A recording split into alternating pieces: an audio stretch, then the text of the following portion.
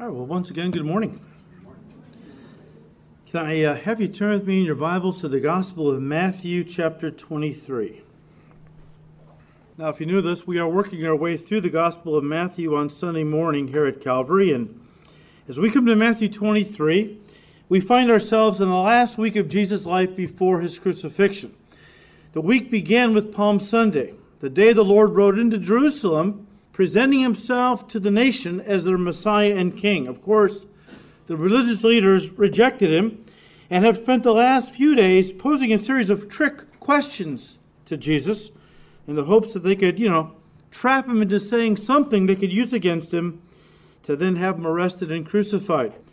And as we have seen, every time they tried to trap the Lord with one of these trick questions, he answered them with divine wisdom, frustrating them. Until last week, we studied how that he finally asked them a question that completely stumped them. And we read to close out chapter 22, verse 46. And no one was able to answer him a word, nor from that day on did anyone dare question him anymore. Now, chapter 23 is simply a continuation, basically. And Jesus now turns to the multitudes and his own disciples and begins to condemn the hypocrisy of the scribes and the Pharisees. Don't forget, these men were the spiritual leaders in Israel. They were revered as very godly, holy, and pious men. In fact, the Jews had a saying back then that if only two people made it into heaven, one would be a scribe and the other would be a Pharisee. That's how highly esteemed these men were, and how pious and holy that the average Jew believed them to be. And so when Jesus begins to warn the multitudes about not following the hypocrisy of these men, I'm sure that many were taken back. They were taken back because, Jesus is coming against basically their spiritual heroes. But after he warns the multitudes to beware of the hypocrisy of these so-called spiritual men, starting in verse 13, he turns to the Pharisees and scribes directly. They're still standing there, okay? And he begins to condemn them to their faces for their hypocrisy. In fact, 7 times in this chapter, he calls them hypocrites. The word hypocrite comes from the Greek word that literally means mask wearer. Mask wearer. And it came out of the theater, basically. In those days, when actors were up on stage playing a part, they would always have a mask on a stick, which they would hold up to their faces. Of course, these masks had very pronounced smiles or very exaggerated frowns, so that everybody knew who the good guys were and the villains were. Well, over time, the word came to mean putting on an act and pretending to be something you were not. Hypocrite. Now, before we get into the chapter, we do need to remember that not all the Pharisees were hypocrites, even though the word Pharisee has come in our culture to mean hypocrite, synonymous with hypocrisy. Not all the Pharisees were hypocrites. For the most part, these were middle-class guys, right? The Sadducees, they were the upper crust. They were the part of the aristocracy. But the Pharisees were the working stiffs, basically. Some of them owned businesses. Saul of Tarsus, before he became Paul the Apostle, just a tradesman, just worked with his hands making tents and so on. So most of these guys were average, ordinary, blue-collar guys, basically. And a lot of them were very sincere in their desire to live for God by staying separate from the world, which in fact is what the word Pharisee means. Separated one.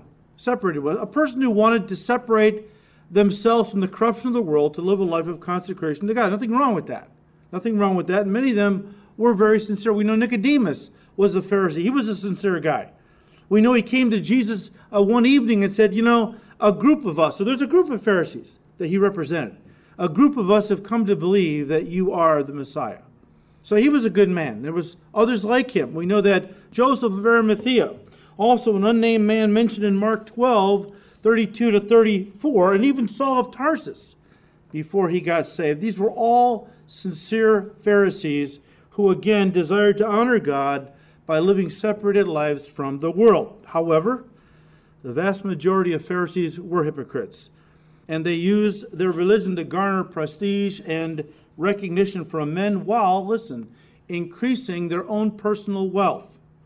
And we'll see how that worked as we progress through this chapter, because Jesus denounces them for being so materialistic and using religion to line their pockets with, of course, that doesn't happen today, but we just want to study this from going back 2,000. We don't see that in the church at all, people using religion to line their pockets, but, back then it was a problem. Anyways, the chapter falls into two main parts. Jesus instructs the multitudes, verses 1 to 12, and then Jesus indicts the scribes and Pharisees, verses 13 through 36. Now, verses 37 to 39 form more of a transition, or actually an introduction to chapter 24. So when we get to those verses, we'll connect them with chapter 24 and look at them together because they kind of go together. All right? But first of all, let's look at the first 12 verses today. And I don't want to scare you, okay?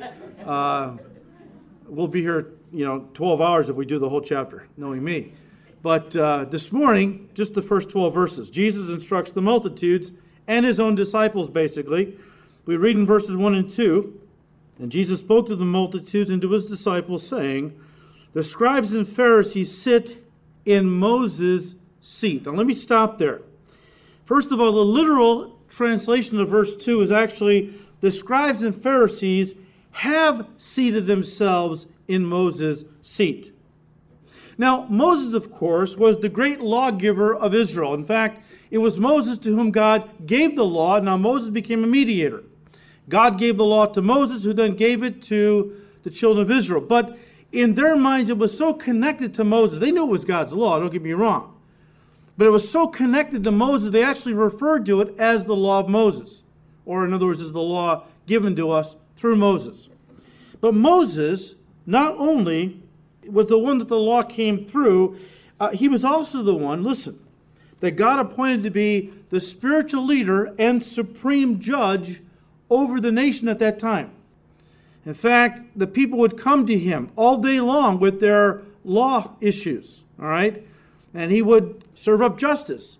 Well, it was really too much for one man to bear, and so his father-in-law, Jethro, suggested he take 70 guys, men of wisdom and character and so on, and let the people bring their issues to these 70 men, and then you're the Supreme Court, Moses, we would say. All right, you be the Supreme Court. You be the guy that when nobody else can answer a problem or give judgment on a particular issue because it's so difficult, you become then the one that they go to as the final authority. So when Jesus tells the crowd and his disciples that the scribes and Pharisees have seated themselves in Moses' seat, he was saying that they have taken upon themselves authority that God had not given them. In other words, they had appointed themselves to be the spiritual leaders and supreme judges over the nation, pronouncing condemnation, passing sentence upon everyone who didn't live up to the law the way they had prescribed. So now they were the authority. Okay, move over, Moses. We'll take over from here. And people need to come to us. Get our wisdom, okay? We'll make the judgments as to who's keeping the law and who is not, and so on. And so we read in verse 3, "Therefore, whatever," Jesus said, "whatever they tell you to observe, that observe and do. But do not do according to their works, for they say and do not do." In other words, Jesus is telling the multitudes that they were to obey whatever the scribes and Pharisees taught when they taught from the Word of God. When they teach you from the Word, God's Word, the law, you keep it, you obey it, etc. But Jesus is saying, but the people were not to obey their traditions and their man-made rules. And certainly, they were not to follow their example. The example of the scribes and the Pharisees, who actually told people how to live, while they themselves lived contrary. They were real famous at teaching everybody else how to live. Oh, here's what you should do. Here's how you need to live. They weren't doing it themselves, although they gave the impression that they were. So again, Jesus was coming against their hypocrisy. He said in verse 4, "For they bind heavy burdens, hard to bear, and lay them on men's shoulders, but they themselves will not move them with one of their fingers." In saying these words, I believe the Lord is drawing from something they were all familiar with. And that was putting a heavy load on, we'll say, a camel or a donkey, And you can imagine back then, when you had a lot of stuff to move somewhere, you didn't want to make 2 trips. So often they would overload the animal, to the point where the poor thing was so loaded down with this burden, It could barely walk. And then, of course, the owner walked alongside of it, carrying nothing himself, all right? But, screaming at the animal, striking the animal if it began to stumble or buckle under the weight that had been laid upon it. And Jesus is saying, you Pharisees and scribes, you're treating the people of Israel that same way. You see, they piled on the people heavy loads of religious rituals, regulations, rules that were impossible to carry, unbearable burdens. And to make matters worse, then they stood by and they condemned the people for stumbling, under the weight of all these regulations and rules. Well, they themselves didn't live that way. Oh, they gave people the impression they did, but Jesus knew they were hypocrites. Here they're laying all these religious rituals, and you should study some of the things that they came up with. I mean, they took the Sabbath, just one thing, you shall keep the Sabbath holy, right? Simple command. And they came up with pages and pages and pages of things you could not do on the Sabbath if you were going to keep it holy.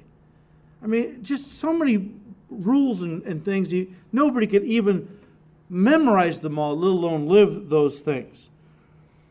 And the spirit of the scribes and the Pharisees are still around today. Because again, many Christian churches are extremely legalistic.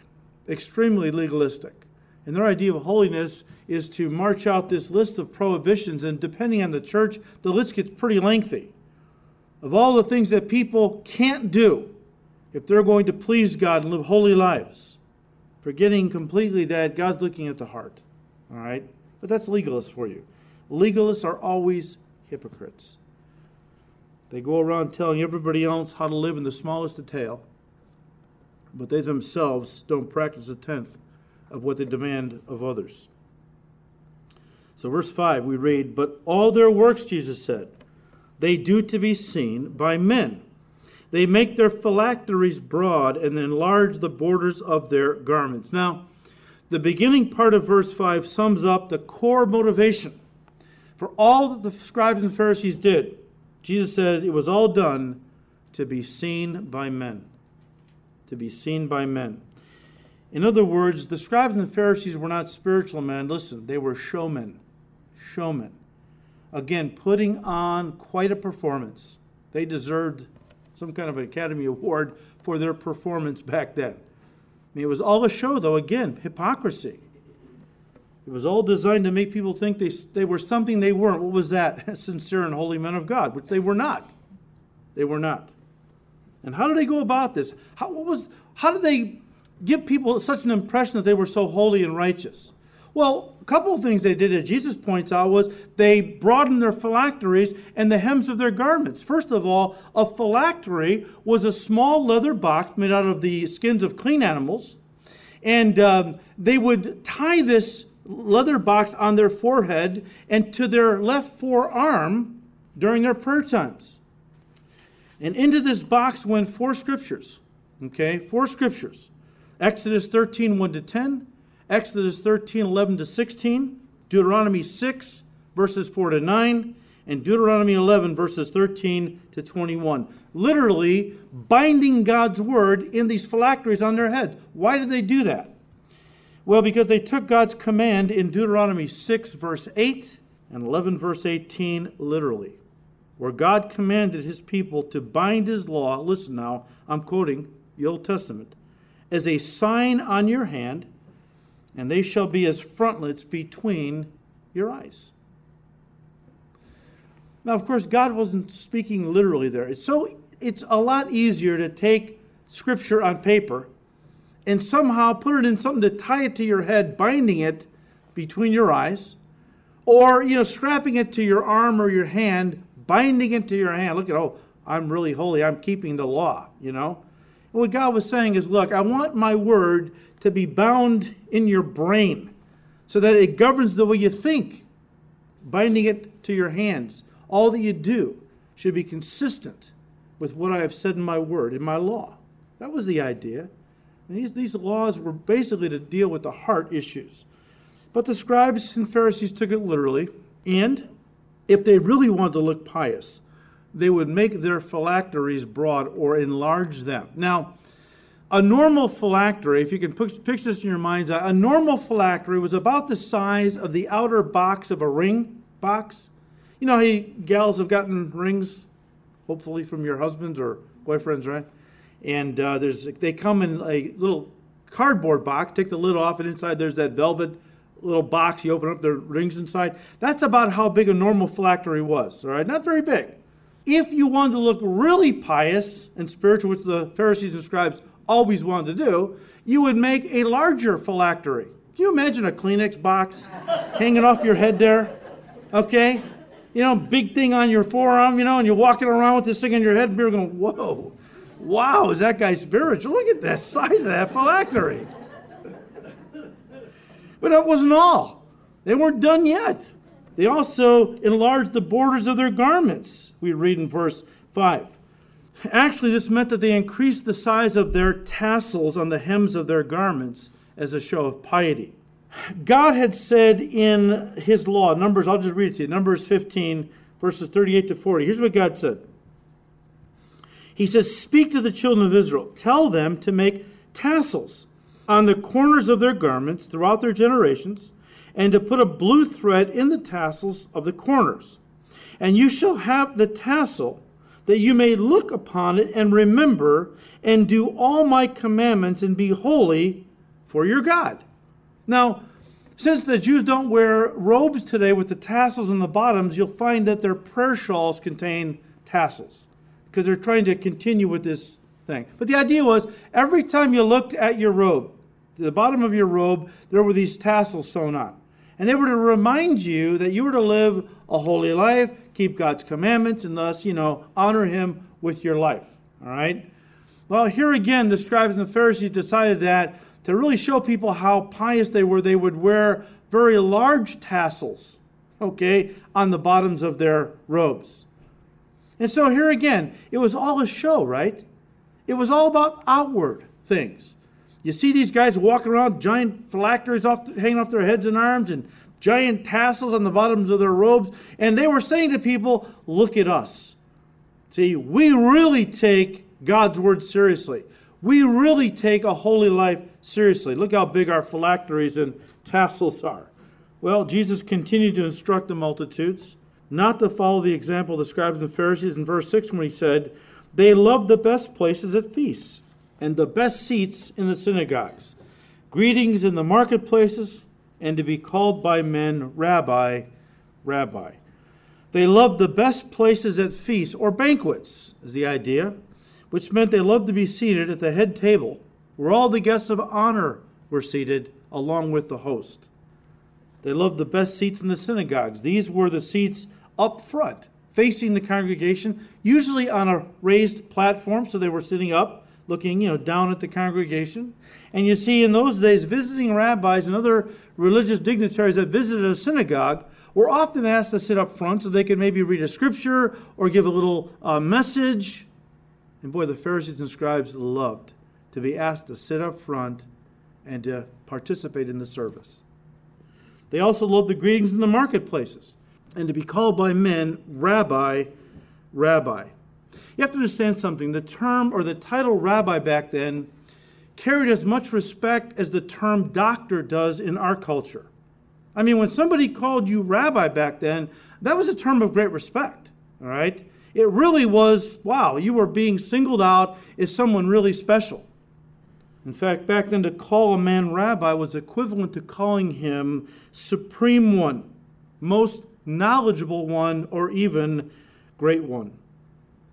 He said in verse 8, "But you do not be called rabbi, for one is your teacher, the Christ, and you are all brethren." This is interesting to me, because the church is definitely not free from this either, the desire to have titles, all right? Jesus forbid his disciples from using the title rabbi because he said, you're equal with all your Jewish brethren. All your fellow Jewish men, you're all equal, all right? And I don't want you guys elevating yourselves above anybody else, because rabbi means great one, supreme one, superior one, and you're not. God has called you for a ministry. That doesn't mean you're superior to anybody else or you're greater in the eyes of God than anyone else. Jesus Christ does not want us. Titles just mess with our heads, don't they? They feed our egos. They make us think that we're better than other people, and we're not. He says, look, Jesus said that you're all equal and with each other, and only one deserves to be called supreme teacher. And that's me, Jesus said, the Christ. But again, many in the church today covet titles like doctor or apostle, bishop, cardinal. Several years ago, some guys were listening to our radio program in a church in Chicago. And they were doing a little a one-day conference for fathers and sons, and they called and asked if I wouldn't mind coming out doing a teaching. So I went out there, and I met the pastor who had taken upon himself the title apostle. Now, in a lot of these churches, guys call themselves apostles because they plant churches, and so they see that as the work of an apostle. I personally believe apostles with a capital A have passed off the scene. They were given by God to lay the foundation of the church. They were given direct revelation by God, which became our New Testament. When that was completed, we didn't need apostles any longer. All right? That's my view, according to Ephesians 2:20. But he had taken the title apostle, and so I gave my teaching, and apparently he liked it, because he came up afterwards and said, "What's your title?" I said, "Pastor." He goes, "Just a pastor? You're not an apostle or bishop?" I said, "Well, no, I'm just a pastor, but if you prefer, you can call me Bishop Ballmeyer."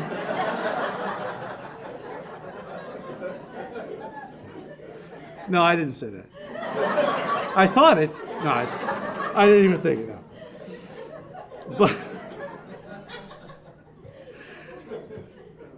But titles have a way of puffing up our ego, don't they? They have a way of making us feel like we're kind of superior to others. Jesus didn't want that.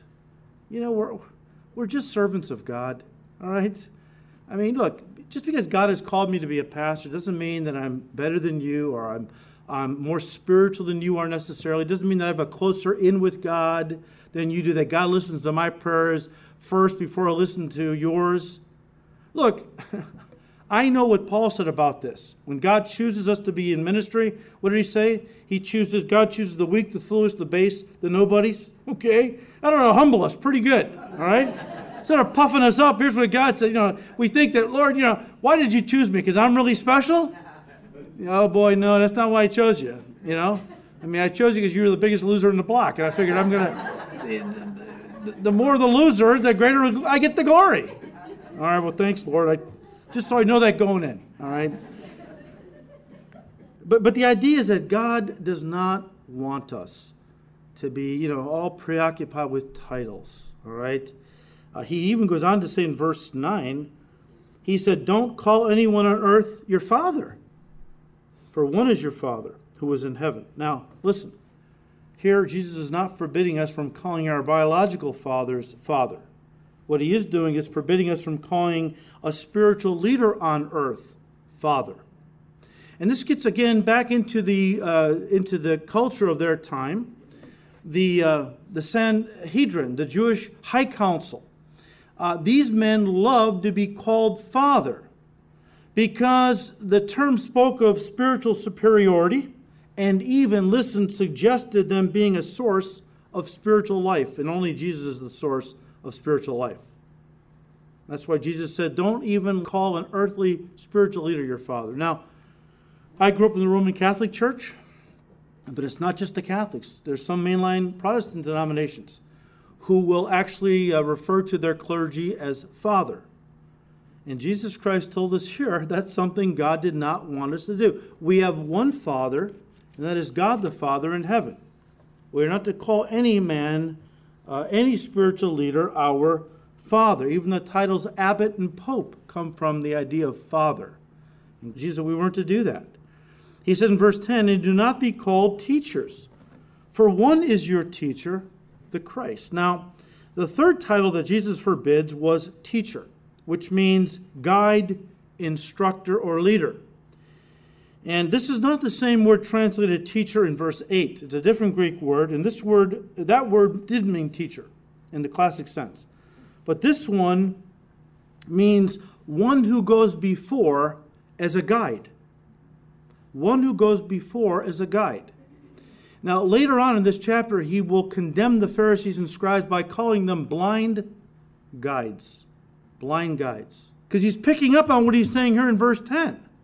Well, what's the idea? Well, perhaps a modern equivalent would be authority. Authority. Don't call anyone a spiritual leader. Don't call them the authority. The authority. Look, no man has ultimate authority when it comes to God's word and interpreting God's word. Again, I grew up in the Roman Catholic Church, and we were taught we were not worthy to read the Bible and interpret it for ourselves. We had to look to the magisterium, which were the Roman Catholic hierarchy. They would interpret the Bible. They would tell us what it means. Now, I don't know about you, but my Bible says when the Spirit of God, Jesus said, comes, He'll lead you into all truth. He'll lead you into all truth. 1 John 2:27, John says, you don't have need of any man to teach you anything. The Spirit of God will teach you everything you need to know. That doesn't mean that we don't thank God for godly leaders and teachers. It's just that no man has the right to say, look, you don't worry about what the Bible says. You come to me. I'll tell you what the Bible says. And that's what really spurred the Reformation on, where people got tired of being in bondage to those who could only read the Scriptures because it was in their language they knew, like Latin, and the common folk couldn't read the Scriptures. So that meant that they had to depend on spiritual leaders that often were corrupt to tell them what God was saying. And so when the Reformation took place, and many of these guys who spearheaded the Reformation were Roman Catholics, but they saw the hypocrisy. They saw how the Word of God was being used against the people to keep them enslaved to the church. And so they purposed, one of the things they were going to do for the Reformation was to teach people how to read the Scriptures. So literacy was very big in the Reformation. And they built Bible schools and seminaries and universities to teach people how to read Scripture and how to interpret it, because they wanted every person to be able to read the Scriptures themselves. Because isn't that biblical? Where in the Scriptures does it say that I'm dependent upon another human being to interpret God's word for me? They're the authority. That's what this idea of teacher here, guide, instructor, leader, the idea in our vernacular would be authority. They were the authority. Only they knew what God really intended. And that's what Jesus is saying here. Look, a true spiritual leader directs people into a closer walk, a closer fellowship with Jesus. They never seek to take the place of Jesus in a person's life, to lord it over them, or to basically tell them, look, you come to me. This is the famous with the cults. I'm closer to God than you are. All right? God's appointed me his leader. I'm closer to God than you. You come to me with your problems, and I'll tell you what God says. That is something Jesus condemned flat out. Flat out. And so we see in verse 11, Jesus said, but he who is greatest among you shall be your servant. And whoever exalts himself will be humbled. He who humbles himself will be exalted. Greatness, well, a lot of people interpret greatness or define greatness as, how fancy is your title? How many people do you have under you? Well, God's idea of greatness is completely opposite that. In fact, turn to Matthew 20.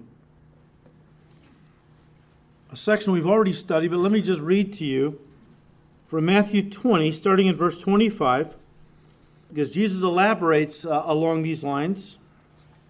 See, what was going on here? What led to this teaching? Well, the disciples kept arguing among themselves who was going to be the greatest in the kingdom. Who was going to have the biggest title, greatest position of authority? And they were missing the whole point of what Jesus had been teaching and exemplifying. And so he spells it out for them one more time in very clear detail. He called them to himself and said, the rulers of the Gentiles lord it over them. In other words, pagans want to, have big titles and be over a lot of people. It makes them feel important. And those who exercise great authority over them. Verse 26, yet it shall not be so among you. For whoever desires to become great among you, let him be your servant. And whoever desires to be first among you, let him be your slave, just as the Son of Man did not come to be served, but to serve, and to give his life a ransom for many. Now, Jesus Christ kept trying to drive home to these men that greatness in the eyes of God was measured not by how high you climb, but by how low you descend. In other words, it's all about putting others above yourself. Well, he taught them that in chapter 20. He teaches that lesson again in the upper room when they were having the same argument, by washing their feet, the lowliest task a servant could do. And then the supreme example of being a servant was when he went to the cross the next day and died for all of us, serving us, the innocent dying for the guilty. But turn to 1 Peter 5. I'll read you one more scripture, then we'll close. In 1 Peter 5, Peter says something we really need to understand along these lines as well. He said, starting in verse 1, he said, "The elders who are among you, I exhort." Verse 2, "Shepherd the flock of God." Well, he's talking to pastors now. And he's telling them to shepherd the flock of God which is among you, serving as overseers, not by compulsion, but willingly. You know, don't do it because somebody's forcing you to do it.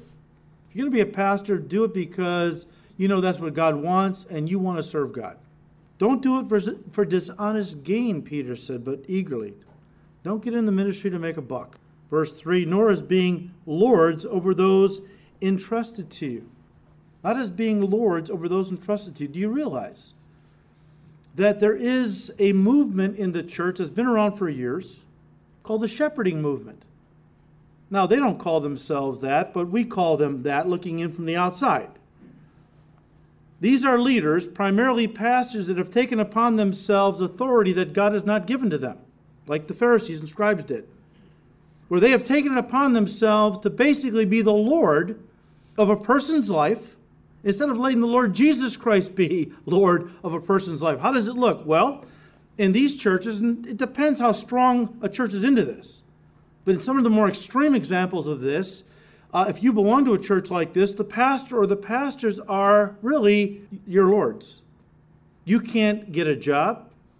You can't take a job, I should say. You can't choose a spouse. You can't decide where you're going to live until you first run it by the pastors and get their okay. They literally have taken the place, usurped the place of Jesus in the lives of these people. And Peter says, look, you are servants. You're not lords over the flock. Your job is to take them by the hand and lead them to the good shepherd every day. So they're dependent on Jesus for their lives and their guidance and so on, not us. It's your job, Peter says, as pastors, to be examples for the flock. Examples. And when the chief shepherd appears, verse 4, you will receive the crown of glory that does not fade away. We are to be examples, all right, of those that God has entrusted into our care. Very important, okay, that we understand that, look, we are not a special class of people elevated above everybody else. We're just to be examples to the flock. Look, as we close, religious hypocrisy is a real problem among clergy in the Church of Jesus Christ across this country. And I'm talking about the whole church. Everyone who calls themselves a Christian church, I'm lumping denominations and independent churches all together. But if you look at the church, it's not just in America, but if you look at the church in America, you see a lot of hypocrisy within the clergy. But it's not just the clergy, is it? You know, we can all put the mask to our face when we come to church. Put on the facade, right? We can all be mask wearers. We can all play the hypocrite to some degree or another. The Bible says, humble yourselves. Confess your sins to one another. Don't present this like I'm Superman or Superwoman front that nothing ever phases me and praise God no matter what happens. You know, I'm always just right there with the Lord. Hey, look, if that's where you're really coming from, God bless you. But you know, if you're not that way, if you're hurting, if you're struggling, don't come to church and put the mask on and say, hey, everything's great. Humble yourself. Confess your sins to each other. Ask for prayer. Take the mask off, all right? Don't play a part. Be real. God wants us to be real. Our supreme example is, of course, the Lord Jesus himself, who right here tells leaders now to do two things. He says, a true leader avoids elevated titles, and he accepts lowly tasks. So if we're going to be real, if we're going to be genuine and authentic, it starts with leadership. It starts with the leadership. And as Jesus said, look, if you're going to be a godly leader in the eyes of God, then you're going to avoid elevated titles, and you're going to accept lowly tasks because you're not too good to do anything. There's no job, quote unquote, beneath us as pastors if the opportunity presents itself. If Jesus could wash feet, then there's certainly nothing that's too low for me to do. Okay? But Jesus avoided all the titles and honors that a lot of people wanted to heap on him early in his ministry. And he chose instead to humble himself by eating with sinners, washing feet, touching lepers, and so on. Let me just say this. Again, the whole point of this section was Jesus encouraging the multitudes, but especially his disciples, which everyone in this room, we're all disciples of Christ, if you're a Christian. He wanted his disciples to be men that did not see themselves as better than anybody else. He wanted his men to understand that God doesn't want religion from them. He wants a relationship with them. That's what Christianity is. And too many people, think about their relationship with God in terms of religion. Outward trappings, And of course, they gravitate to churches that are almost cathedral-like in the fact that they've got stained glass windows and paintings on the ceiling of angels and God and candles going and all these things because it gives them the illusion that they're in the presence of God. When God dwells in our hearts, all right? God doesn't dwell in a building made with hands. Folks, this is not the church. We are the church. The church is using this building, but this building is not the church. The church is us, and God wants our hearts. He wants He doesn't want us to put on an act. Who are we fooling? We fooling God? We're fooling ourselves, aren't we? We come across more pious and holy than we really are. Don't you think God knows that? Don't you think God knows who we really are? I mean, isn't it the classic self-deception to come before God in prayer and try to butter God up, try to present yourself in a way that makes God think that you're better than you really are? And the Lord is going, are you kidding me? Are you serious? I know who you are. I know every thought you think. Stop playing games. Be honest. Be real, And start with your relationship with me. I just want your heart, I don't want you to carry around a 50-pound Scofield Reference Bible because it makes you look holy, I don't want you driving a vehicle that's got Jesus stickers from one end to the other. Because look at me, I'm so spiritual. God says, I want your heart. Give me your heart, be real. I know who you are. Hey, I knew who you were before I ever created you. I knew who you were going to be. I knew all the sins you were going to commit even before I called you to be my child. I knew what I was getting myself into. You think you're fooling me? You've disappointed me because you haven't lived up to some idealized image I had in my mind of who you were going to be? God says, I know you. Come to me. Be real with me. And then be real with each other. Don't make each other think you're more spiritual than you really are. Hey, we're all in this together. We all need each other's prayers and support. We need to pray with each other. Weep with those who weep. Rejoice with those who rejoice. Be of the same mind toward each other. We're all in this together. And we need each other. Which means we need each other to be genuine. So may God help us to understand that, especially as we go into our week of fasting and prayer. Let's pray that God would make us authentic Christians. That any hypocrisy, any phoniness, any facades that we might be engaged in, we would confess those, repent of it, and just be real. The most spiritual people I have ever met were the most real. The biggest phonies always tried to tell you how spiritual they were, always tried to have the facade of how holy they were. After a while, you grow up in the Lord a little bit, you can see through that. Folks that I have been so impressed with and felt such a connection to were those who were just real. You go to them, you share your heart. They don't stand next to you and condemn you and, well, why aren't you living the way I'm living? They say, hey, I was there.